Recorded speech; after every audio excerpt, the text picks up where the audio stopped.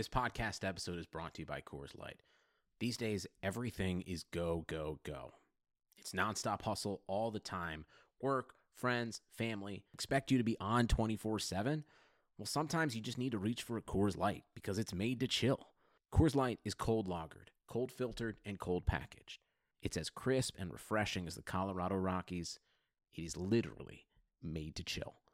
Coors Light is the one I choose when I need to unwind. So when you want to hit reset, reach for the beer that's made to chill. Get Coors Light in the new look delivered straight to your door with Drizzly or Instacart. Celebrate responsibly. Coors Brewing Company, Golden, Colorado. Baker Mayfield, undraftable, off my board. The Cleveland Browns select Baker Mayfield. What a beautiful throw by the Baker! Big Tom! Hasta la vista, baby! Touchdown! What's up, everybody? Welcome in to the Orange and Brown Film Breakdown Podcast. Your host, Jake Burns. We are going to talk about Browns' victory over the Colts in exciting fashion, 32-23. Your Browns are 4-1, and you probably should not and could not, and back to should not, be happier about that. You know, you've seen the data. ESPN loves running it. The Browns are pushing the data too. First time since 1994. First time scoring over 30 points in 4 straight weeks since, I think, 1967. The data's out there. It's not happened in a long time. And we're going to talk about some nuances of the game, but you should definitely, as a fan, feel happy with what has gone on with this group, where they currently sit, and, just kind of watching winning football. It's so rare that you get to see Cleveland teams, maybe not win perfectly. I guess just win in general, obviously, but then you take games where you can learn lessons or whatever, and then Baker Mayfield made a great point of this in his post-game presser is taking games where you can learn things from wins, right? It's such a rare thing. You've always kind of found the silver linings with this football team for so long in losing efforts, and they can get better here, there, and the other, and then they can start winning. Well, they're winning these games where they're the team that both teams obviously will have things they need to improve through any endeavor, but when the Browns have big lessons that they can take away, but they're still winning football games, it's just neat to be on that side of things. So there's no doubt that this is a flawed football team, but this is a team that's good enough to win games in which there's, air quotes, a dogfight going on. And this is what I thought it was. It was a weird game in nature. I thought it was a pretty normal game up until halftime where, in the first half, I think you're looking at a situation in the first half where Baker Mayfield, and we'll talk about Baker, and we will probably put up another live stream of his performance this week as we did last week. But at halftime, Baker's on his way cruising to the potential for a ridiculous game. I mean, he's 19 of 28 for 228 yards and 2 touchdowns. He hadn't thrown an interception. Odell also threw one for 18 yards in that span. But, at that time, the Browns had only run for 38 yards. You had the feeling going into the locker room up 20-10 that this might be a situation where they try to run to close things out. And they did. We'll talk about that.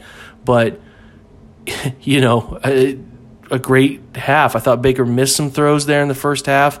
High, kind of sailing some things where I think he's doing a much more effective job as a cognizant quarterback of stepping up into the pocket. But there's also the need to find throwing windows, and not throwing windows for your eyes, but throwing windows for your arm, where you don't feel like you have to throw the football over taller offensive linemen, because when you feel like you have to drive the football over top of them, that's when you're going to run into situations where the football sails. And if and everybody has a miss. Like, I was talking to a friend of mine watching this game where you have a miss. Maybe it's your golf swing, because that's what you do the most right now, where you have a miss. Maybe you always pull your drives to the left. You miss a drive, you pull it left. If you're a right-handed golfer, you pull it. Or if you're somebody who slices it, you're always missing it right. So, Baker's miss, when he misses, is typically high. It's been that way since his Oklahoma days. It's just kind of his thing. And if you put pressure into his face, he will miss high on occasion because he's trying to pull that football down. So there's a need for Baker to figure out mechanically what he needs to do to work on ball trajectory and whatnot to get that sort of high throwing bug out of his system, because it reared its head too many times today. And even, again, he played well in the first half. The Browns' plan was pretty clearly we're gonna spread and manipulate the Colts defense and throw from heavy wide receiver sets and even multiple tight end sets where we're putting people on the perimeter, 5 wide, 3x1, 2x2, whatever. That was a part of their plan, and they were effective. At half, Hooper had 57 yards, Landry had 88 yards, 45 yards from Beckham on 4 catches. It was pretty evenly distributed. A 15-yard touchdown to Higgins is a part of his 31 yards and 3 catches in the first half, and then Kareem Hunt caught a nifty little goal line catch, and he had 3 for 21 and a touchdown as well. So they're running a really effective spread scheme at that point, kind of being adaptable, which I like. They go in up 20-10, defense playing pretty well. At that point, they'd only allowed 18 rushing yards.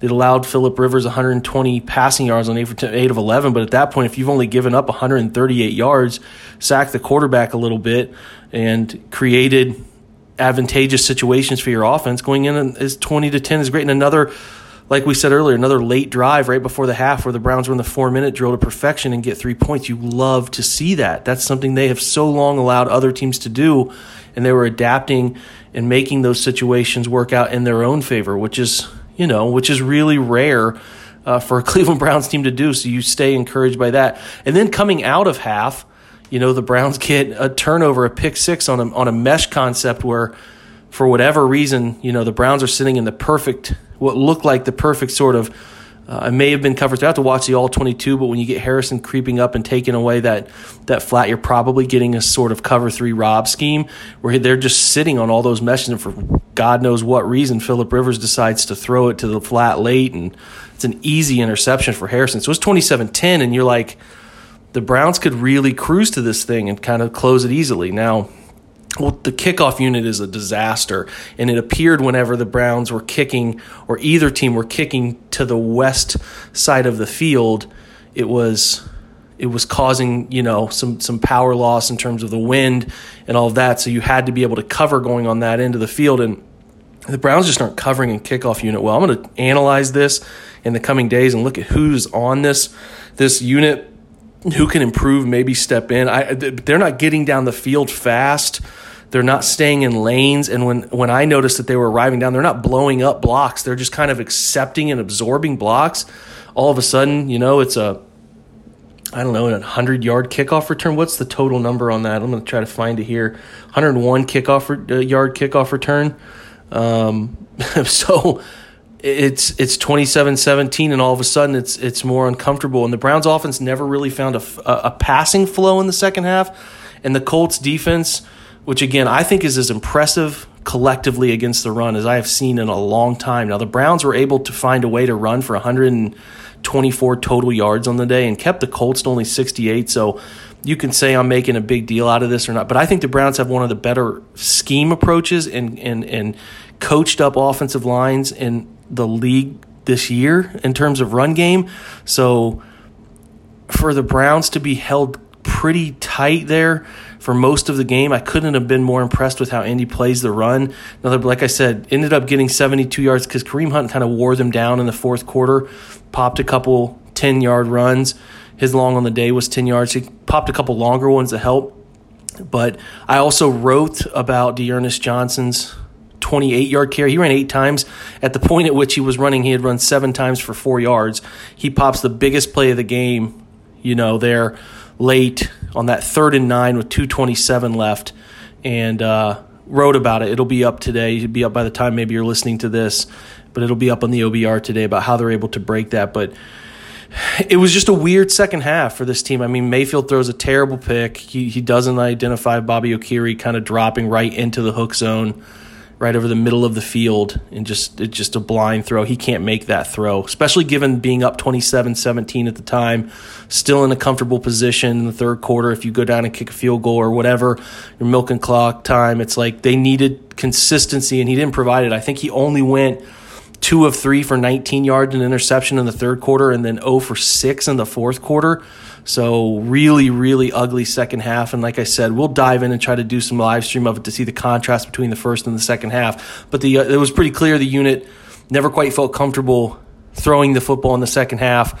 Mayfield takes 2 interceptions from that half, not optimal, obviously. Felt a little bit more pressured than he normally was. I think Jedrick Wills had his first rookie game. We'll see what that looks like on tape, but took a big hit from the blind side on his second interception. But even so, I didn't feel good about that ball being caught on the dig by Jarvis. If it was accurate, getting hit from your blind side doesn't help, but not effective. And I'm not sure why. I got to rewatch it. I'm going to be honest. I get more accomplished Mondays. The NFL is releasing this all 22 late Monday, but I like to get you some initial reaction out of it. But what was encouraging for me is that as this defensive unit who only gave up, listen, you can get mad at Sendejo a couple long plays. We'll talk about whose fault those were. Especially think one of them was definitely on him in the first quarter. Second quarter, going toward the west end zone from right to left, it was on Ronnie Harrison. It felt like they were rolling into cover. He thought it was a cover 3 look, and it definitely to me looked like somebody didn't roll. We'll get that question asked, but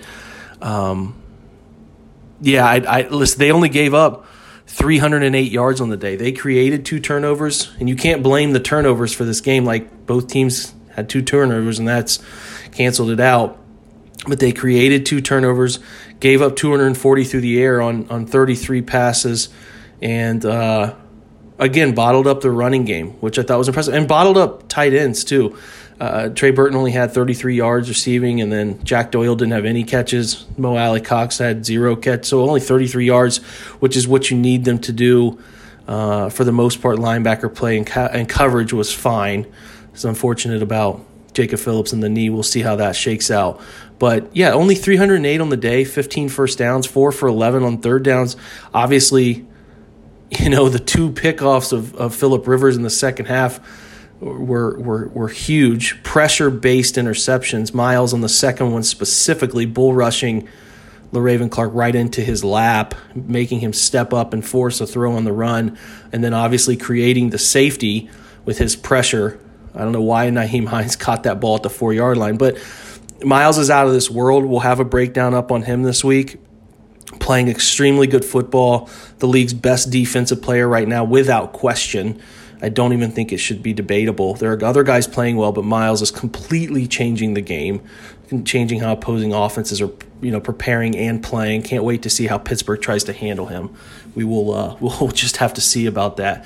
But they're going to have to double him as often as they can. But listen, I'm encouraged. This is an interesting 4-1 run. There are things that you can nitpick if you want to nitpick, and that's not hard to do. The injuries are adding up. Sheldon Richardson beat up throughout the game. Jacob Phillips leaves the game, among many others. Ronnie Harrison, concussion. I think Baker's MRI or his x-rays on his ribs already came back negative, so that's a good sign. But still getting your quarterback's ribs beat up. Wyatt Teller's dealing with a calf strain. Those can be multiple weeks.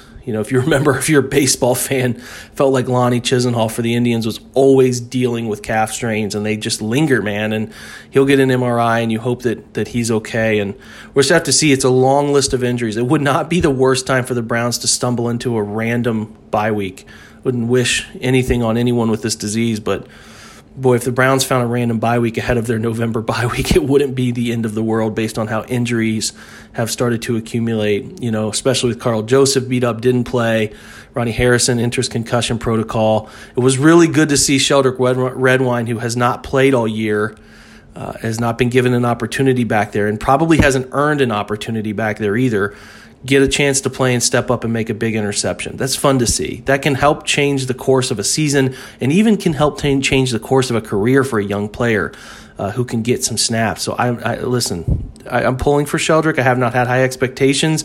That was a great interception to see and really, really changed the game. So a tale of 2 halves. The Browns were clearly in hang-on mode, and I don't know how they break themselves from that. I was just discouraged by the passing situation in the second half. We'll break it all down and look at it. I know Mayfield was very hard on himself. I'm not sure I'm as hard on him in this one as some other games, but he was hard on himself in the post-game presser. We'll dig into it, and hopefully you can check that out and join us. And we're trying to make that a weekly thing. So, look, I'm impressed by the defense. I think that it's clear that Indy doesn't have fantastic offensive identity, and you can still get Phillip Rivers to make some mistakes. But those mistakes that Phillip made were earned, and I think that's impressive to take note of, is that they continue to earn turnovers. They're not just being handed to them. They're earning those turnovers. And I loved the high production of 34 minutes and 45 seconds of possession to 25-15 from Indy. That's fantastic stuff. And that's the formula for this group to keep winning football games. So 2 things to talk about. 2 of our sponsors continue to rep them for us, and one of which is Indeed. Even though the sports world had a long break, businesses didn't, and you could still be looking for that ideal candidate, and that's where Indeed's here to help. At Indeed.com, they have the #1 job site in the world, because Indeed gets you the best people fast. Unlike other sites, Indeed gives you full control and payment flexibility over your hiring.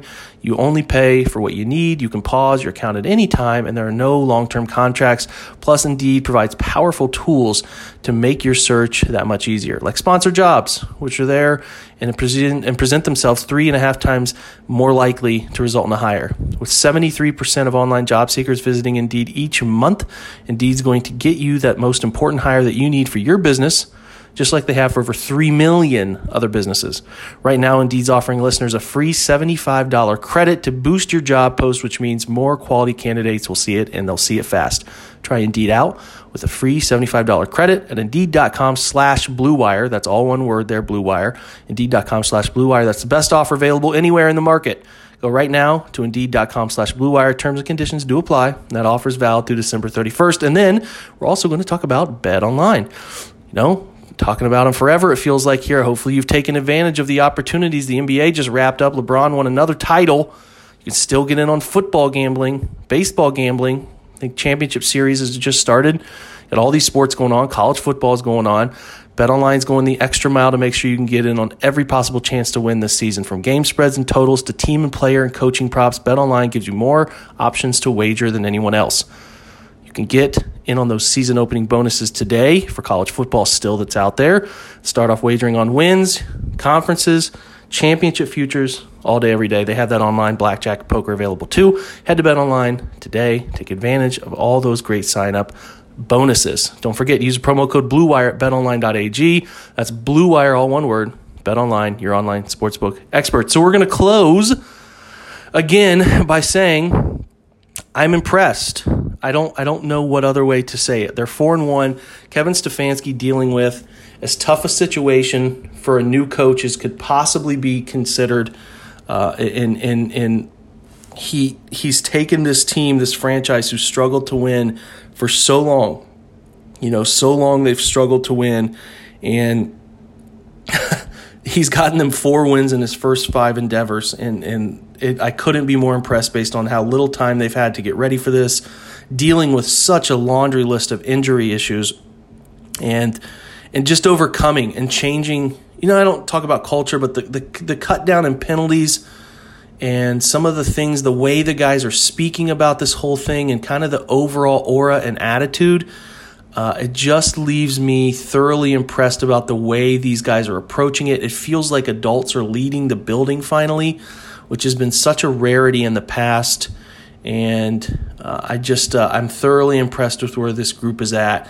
We'll see if they can overcome injuries. We'll see if they can overcome a tough little run here on the schedule. They do have Pittsburgh on the road. I cannot tell you the last time the Browns have played really good at a full-strength Pittsburgh team in Pittsburgh.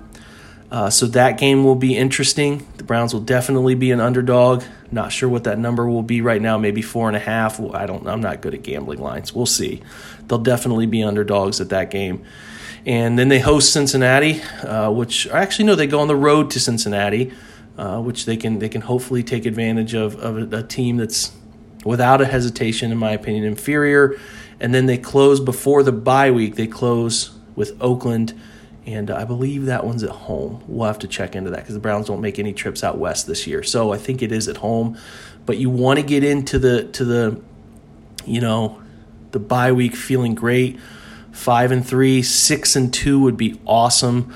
Something like that, because there are some winnable games, very winnable games on the back half of this schedule that can be had. Jaguars, Jets, Giants, Texans, Eagles, all teams kind of reeling from whatever, coach firing, struggling, injuries, whatever. There's a ton of wins to be had. So hopefully this group can have a nice 3-week stretch coming up. Don't want to get ahead of ourselves. Huge game in Pittsburgh, but I'm just so impressed with the Browns and their whole collective approach and outlook and the coaching.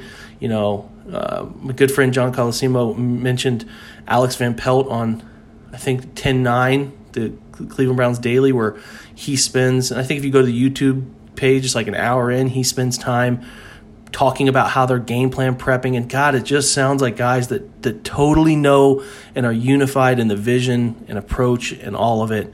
And it's really exciting to hear. So take advantage of all of the words and quotes and opportunities to listen to this coaching staff and the players, because you can pick up on little things the way they're saying it. You can pick up on little parts of game planning, and those things are out there. The Browns are doing a really nice job of letting their coaches and players be accessible through their media, and I think there's a lot to be learned if you care. So I hope you're pumped.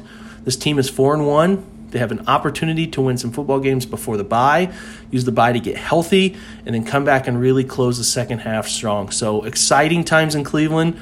Again, I will come back with maybe some more thoughts after viewing the All-22 and having more watching available to me over the next few days. I'll come back before we do the Pittsburgh preview, and that same podcast have a look at kind of closing out things, players, situations I was impressed with here against the Colts. So keep your eye out for that, and we'll have a guest on to talk about the Steelers, who are 4-0. Steelers and Ravens, man, 4-0, 4-1. Those guys seem to never go away. They'll never go away. They just always find a way.